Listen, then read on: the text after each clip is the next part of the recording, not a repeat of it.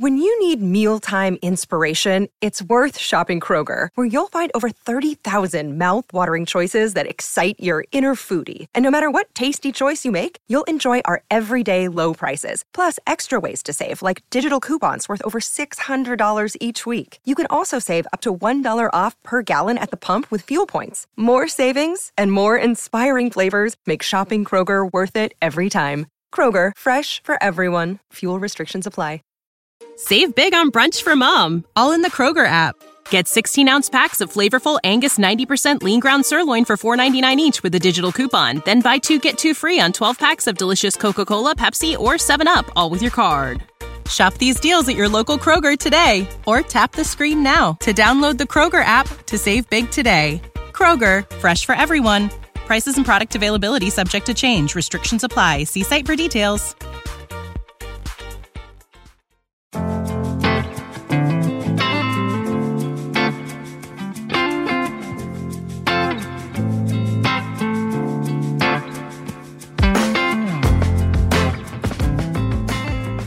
Last night, Kevin Durant returns for the Nets. He shoots the ball 5 times. He scores 17 points. He makes all of them, and the Nets win by 28. And this is going on at a time where you have the 2 best teams in the Western Conference battling it out in overtime in Utah and Phoenix. And we're left today kind of looking at, it seems like there's the Nets, and then there's a huge drop-off in the NBA. And you've just written a piece, Stephen, talking about how they're clearly the class of the league. And I'm just curious if there's any way anybody could contort an opinion around them not being the presumptive favorite. Well, they haven't played all together yet, really. I mean, there's still the possibility, as unlikely as it seems, that Durant and Kyrie and Harden, there really won't be enough basketballs, and all the supporting players won't get enough touches or whatever. But I don't see how that can happen the way that Harden plays. Like, he kind of becomes the point guard. He's been a point guard for the last few years. And I don't know, they're all just too good and have too much experience playing with other stars and sharing the load, that if they lose, it's going to be because of injuries, because one of them or more of them is not there. Like, even the Lakers, LeBron and Anthony Davis, if they're healthy, can win. They can beat them. But it would be an incredible accomplishment. It seems like the hope for the other teams in the league are that all 3 of these superstars are playing at the same time, and they fight over who gets to hold the basketball, who gets to take the final shot. It's like their best hope is that the Nets have so much of an embarrassment of riches that they can't figure it out. You mentioned earlier the 3 stars have barely played together. They've played 7 games. But I looked into some of the things that have been used as knocks on the Nets going into this season, and they've been really, really efficient on offense, right? So we know that they're second in the league in scoring per game, but I thought that this was really interesting. You would think that a team that's having trouble meshing together and sharing the basketball would not be doing well on the assist token. They're 4th in assists, and they're not jacking up shots at an unreasonable pace. They're actually playing like middle of the league in terms of tempo. So I think that there's kind of a misconception that this Nets team is running and gunning and trying to do like something that the Suns were doing with Steve Nash getting a shot up within 7 seconds of the shot clock. They're actually playing at a composed, measured pace. And I think that's reflective of being a team full of veteran guys who are comfortable having the ball in their hands and creating their own shot and waiting for the right shot. So all of these things that have been used to forecast trouble for the Nets really haven't come true, and they haven't come true in the backdrop of, I would say, some pretty bad injury luck for them this year. And then throw in Kyrie's absences. Yeah, they're all just so proficient as half-court players. I mean, none of them made a reputation for themselves as like Blake Griffin did, where it's just like you get out on the break, you run, you dunk it. These are guys that are all just so skilled individually in a half court offense, and they've all been in positions where they played with other stars, and they're happy throwing the ball around the half court, passing the ball quickly and efficiently until somebody gets a great look. It's like Kevin Durant when he was with the Warriors. Who do you remember who was the closer on that team? It was probably Durant, but I mean, how many times were they in a situation like that where it comes down to that last shot, and there's going to be that Scottie Pippen moment where the play gets drawn up for Kukoc. I just don't see it happening with the Nets. No, it does. There does seem to be a level of maturity on display, and then you look at weird. It is. It's not what we expected, but I mean, I think that people underestimated the thought process that went in getting these guys all together. I think like maybe it's not so much a deal with the devil. They're like, okay, well, if I get in this situation, I'm going to have to be this way. So on the front end, they accepted that before they even decided to join forces with this super team. And I think that's another thing too. The super team has existed for 8 years in the NBA, or if you want to count the Heat, it's a little over a decade. It's only natural that we're going to learn more about how they should work, and players are going to learn more about how they should approach being in them as time goes on. And I think that obviously it worked with LeBron and Dwayne Wade in Miami. Not to the level that they had hoped. It's hard to say that it was a disappointment, but it kind of was. It worked in Golden State until it didn't. It was derailed by injury. So I think that what's happening is the super team is getting perfected and ironed out, and people are figuring out their roles. Like you bring in Aldrich, you bring in Griffin. What the Warriors taught us, I think, was the importance of the people outside the big three come playoff time, right? Andre Iguodala was always there. I mean, Quinn Cook had some big games. It was about finding these pieces that could rise up to the occasion. You wrote something interesting in your piece that I didn't know. In that is with Joe Harris is shooting the highest field goal percentage from 3-point of his career, and Jeff Green. You have Blake Griffin, who has been the focal point of opposing defenses for so long, getting to be like the fourth or fifth wheel. It's really, it starts from the top, and it's kind of like it works its way down to create matchup problems 1 through potentially 8, which I think is going to be so powerful come playoff time. Yeah, and it's weird, you mentioned like maturity. These are 3 people that within the last few months, we haven't really thought of them as the most mature adults. Kevin Durant just had the Michael Rappaport thing. James Harden, kind of ate his way out of Houston, partied his way out of Houston, it seemed. And Kyrie just went AWOL. And if the Nets are cool with it, then what does it matter what we think? But like, he just kind of abandoned his team.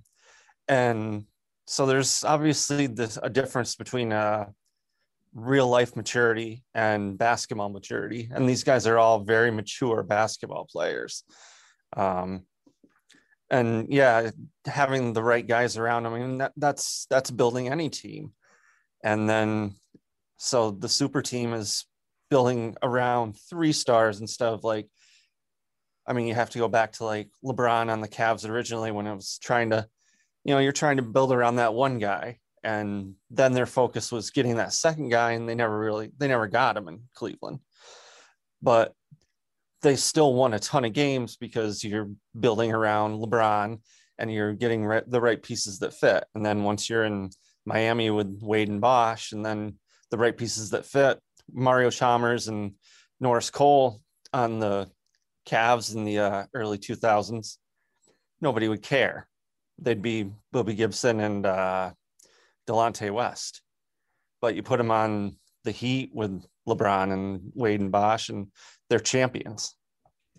Yeah, and I think one of the things that got undervalued in the offseason was, Steve Nash being able to figure out how to run this team. Like in retrospect, it makes a lot of sense to say, okay, well, he was a point guard for championship level teams. He knows how to handle big personalities. He knows more than anybody how to share the basketball from his coaching mindset. I think that is a huge factor. There was a lot of doom and gloom that he wouldn't be able to manage the personalities, that he wouldn't be coaching the team. But in a way, he has the most difficult coaching job of all in the playoffs, because he has to figure out a rotation that makes some sort of sense, and get the most out of it. I mean, it's like if he succeeds, he will not be given any credit, even though he should. And if he fails, it'll ultimately come down to, it'll be his fault for not figuring out the right thing. So it's a thankless job. I think I'd rather be in the situation where you have three all-time great players and then a deep bench than not have those things. But he does seem to be kind of in this Rodney Dangerfield type existence. Oh, because he doesn't get respect. I thought you were making a Ladybugs reference. Well, no, I mean, I don't know too much about Dangerfield's coaching style and Ladybugs. Can you give me like the elevator pitch on that? Well, he dressed up his stepson or his girlfriend's son as a girl and had him come on and dominate. I don't think he would get away with that in the NBA today. But for Nash, it's one of those things like, how important is the coach? I mean, if Phil Jackson is coaching, like, I don't know, the Milwaukee Bucks in the 90s, do they win any championships? Or was he just in the right place at the right time, that he got to coach Michael and Scotty and then Kobe and Shaq?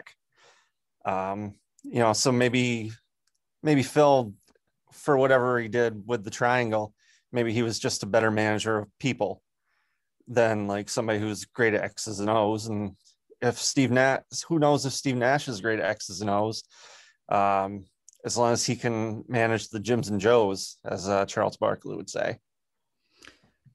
Yeah, I mean, Barkley is one of our great basketball minds. I guess the last question on the Nets then is we were kind of having an internal discussion in Slack this morning if they're a team that's easy to root for. What's your take on that? Well, Liam said that, they're fun to watch because they're so good at putting the ball in the basket, but I'm going to enjoy when they lose. And as a LeBron stan myself, I'm always going to be rooting for LeBron. And over the last decade, that's meant rooting against Kevin Durant a lot, as awesome as he is to watch play basketball. And like, I don't know, Kyrie is just, he's amazing to watch, but like watching him have struggles in Boston was a lot of fun. I understand. And Harden rubs everyone the wrong way. And Durant, joining super teams, people didn't like that. And Kyrie just seems polarizing. Uncle Drew didn't make him as popular as he probably hoped in the movie. But I don't know. They are fun to root against, but they're awesome. So what can you do? Yeah, I think I kind of agree with that take. I think in that way they are similar to the Warriors. Like I always rooted against the Warriors because I'm a LeBron guy, and it was a really good opponent for him to play against because you appreciated the games were fun. It was awesome to watch what they did. And if they won, you couldn't be too mad about it because it was like they were reinventing basketball. And I think if this big three stays together and is essentially like, kind of like a big five, big six right now. I mean, how broad can this tent be? I think we'll look back at this is the point where the super team was really perfected. Whether that's good for the NBA in the long term or not remains to be seen.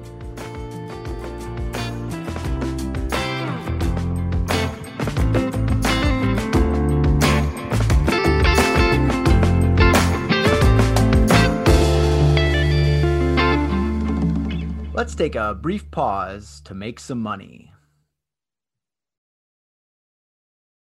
Big news in the late night comedy scene as Fox News debuted Gutfeld from Greg Gutfeld. It's a nightly 11 p.m. show. We are 3 days in. If you follow the site, you follow us on Twitter, you've seen that we are absolutely fascinated by this. And Stephen, I know that you've been enjoying watching the clips on social, posting them on the website. And last night was your first chance to kind of catch it live. And I want to be perfectly clear here. It's a tough thing to do. It is super hard to present any type of television show. It's hard to do comedy. I think it's almost impossible to do comedy on Fox News, CNN, MSNBC. It seems like a losing proposition. And I think that Gutfeld is actually halfway decent on the 5 for the role that he's supposed to play, kind of like as this witticist, this writer type person, like loosening his tie, complaining about the news of the day, and making cracks. Having said all that, it's been a long time since we've seen a program that has this specific energy. So how would you describe that energy? It's very strange, every bit of it, from the development to the execution. Like, whose idea was it that they needed a 11 p.m. late night comedy show on Fox News? I think they think that it's something they need, that they feel that the right doesn't have a comedy. Every late night show is thought of as liberal.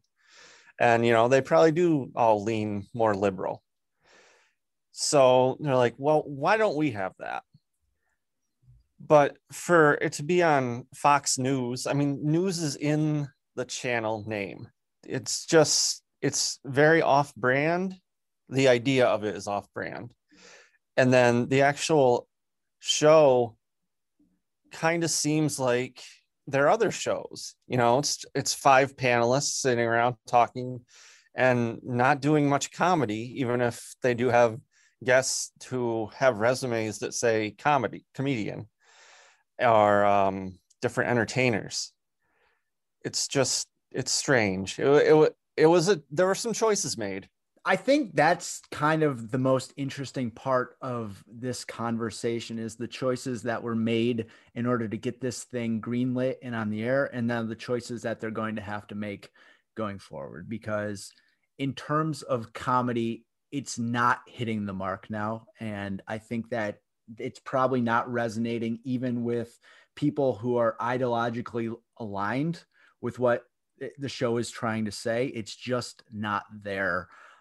It's an hour long, which I can't believe. Like, you've watched this show for 2 minutes and you're like, okay, well, at least they only have 22 minutes to fill. Then you realize they have like 46 and you're like, what happened here? Like, they're not going to make it. And the 3 days have been like this Herculean effort to get to the midnight on all of them. And we're 3 days in. What I thought they would do after the first show did not go very well, by all accounts, is I thought they would probably shift and they'd probably move it more like their other shows where Greg would be sitting in the chair and be more commentary. It would probably be a little lean more into Bill Maher than Saturday Night Live. I think that the problem is it's trying to be the response to 3 things. It's trying to be the response to Saturday Night Live. It's trying to be the response to Jimmy Kimmel, and it's trying to be the response to Bill Maher, right? So you just have this hodgepodge of things you're trying to execute. And all 3 of those things are different skill sets. Like, it took all of them so long to establish a footing and get good at what they're trying to do. I would say they could probably just turn it more into a discussion show like The 5, and that would be their best course of action. But they just went on this fairly bold press tour, or all the talk leading up to it was saying about how it was going to be the late night alternative, how it was going to be a funny show. So it seems to me that they've painted themselves into a corner, that they need to be this comedy show, when it's extremely clear that they probably need to lean more into free-flowing conversation. 3 days in, I think we're going to get to Friday, but in all honesty, is this show going to make it a month? I really cannot stress how bizarre of an experience it is.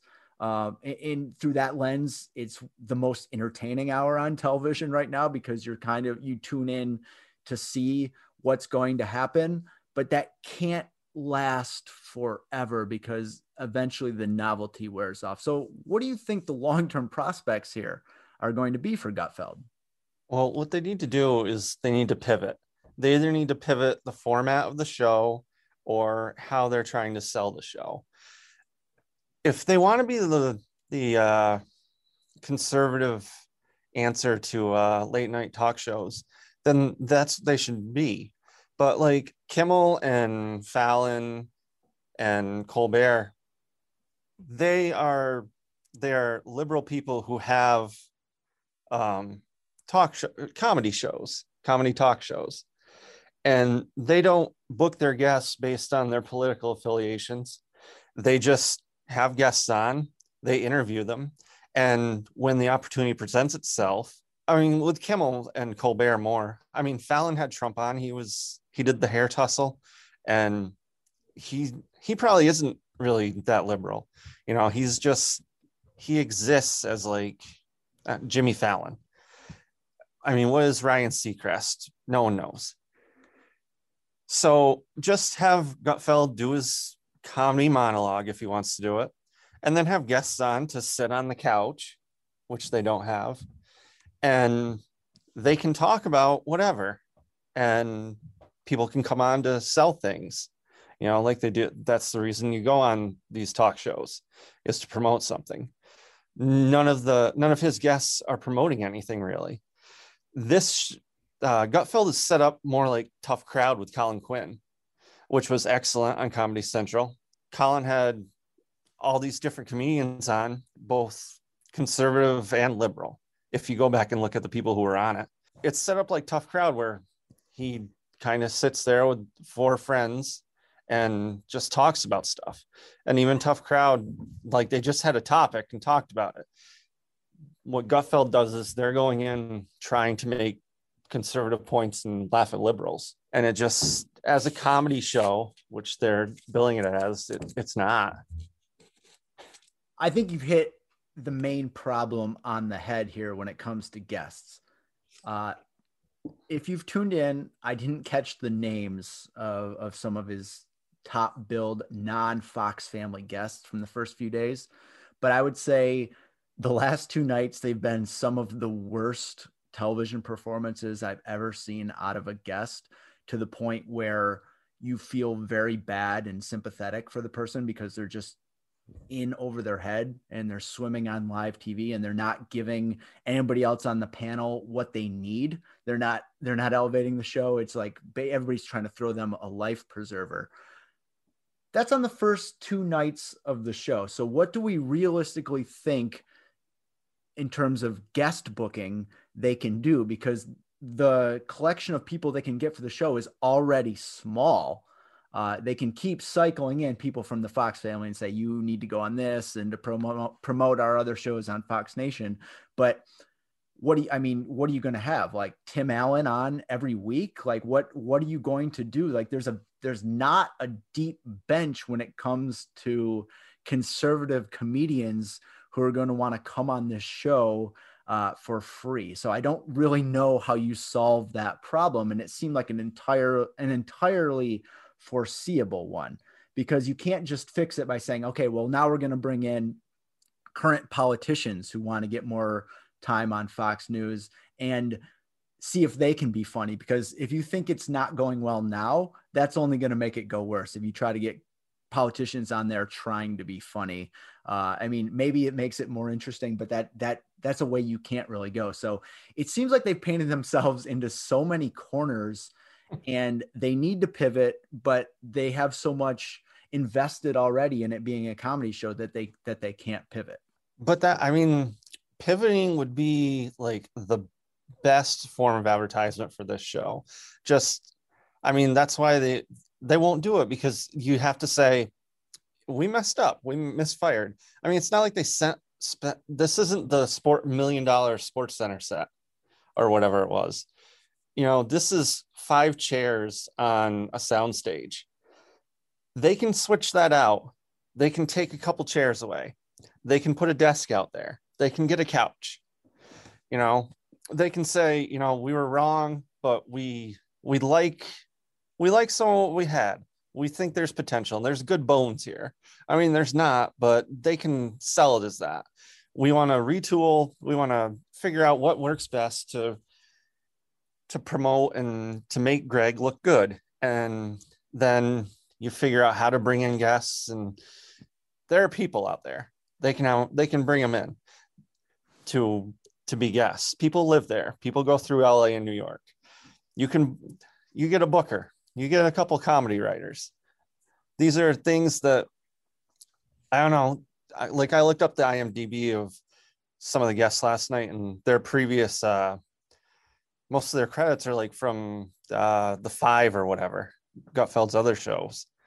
They're running out of things fast. I mean, this is like Chelsea Lately was another kind of example of this, where it's just a few friends or colleagues drop by and talk about the news. But I mean, they didn't go out there trying to be an answer to anything. You just have to have an organic conversation. It's hard. That's, these people are on TV, but it's hard to be on TV. It's hard to do podcasting sometimes. I'm not great at it. I wouldn't be great on the Gutfeld couch. I just think it's such a Herculean task to try to write an hour-long show 5 times a week. I know some people who know Jordan Klepper, and when he was doing the shows, when he was on the Daily Show, when he had his own show, The Opposition, it was basically like he was like the hardest working person in the world. And I think John Oliver has talked about this, maybe on a podcast with Conan O'Brien, about how you need to know everything about the news at all times. Like, you have to be as well informed as the people who are going to be reading the straight news, but then also funny enough to come up with something poignant and humorous and like adaptable to do that. So it's just like, it looks fun to crack wise on it, but it takes a tremendous amount of work. And I wonder if everybody was fully prepared for what that would be, because writing that show every single day is got to be so difficult. Saturday Night Live is once a week. You got about like 30 minutes of comedy material in it, if you take out the recordings, and you have a team of God knows how many writers. But the nightly comedy shows are relying on the guests and the musical act to eat up a half hour of that time anyway. So they're not putting together an hour of content. Like, do you get musicians in there? Do you do longer interviews? Like, do you do recorded bits? I really don't know, because they have to do something, because if they keep trying to do an hour of what they're doing now, they're not going to make it. And the last thing I want to say on this is, the energy reminds me of something that would have happened like in the early 90s on some of those Fox late night shows with Magic Johnson, or I know Arsenio Hall was good. I think John Sally had one. It was just an odd assortment of people would get a variety show at an hour, and you would watch it and you would never know what to expect. And some of them immediately you were like, oh, this is just, this probably is something that's not going to be happening next year. Yeah, I hadn't even thought about that. The fact that a regular late night show has musical acts or like a comedian. And so they're trying to do more. I mean, the panel is supposed to eat up a lot of the time, but like you're missing out on 5 to 10 minutes from a musical act where you get to introduce them and they play a song, and then maybe you can say hi to them. I don't know. Aside from the constraints of the set, I don't know why you wouldn't do that. I mean, they're conservative musicians, so you can have them on. But it's also 2021. They can do this remotely. They can have people are doing entire concerts online. They can have somebody set up in their home recording studio and do a performance and put it on Gutfeld and boom, there's 7 minutes in commercials. 100% agree. I think it'll be a fun watch for a while, and it's just amused me, and I know it's amused you in such a specific way, and I've noticed it too, just anecdotally on Twitter, how the day starts and people are already starting to talk about how many hours it is until the next show. And then when it comes on, the clips come on, and as people discover the show. So if you haven't checked it out, you definitely should watch it live and kind of like catalog how you feel, because I promise it's been a while since you had the experience. All right, Steven, thank you for joining me. Get back to work, please. Okay. Thank you.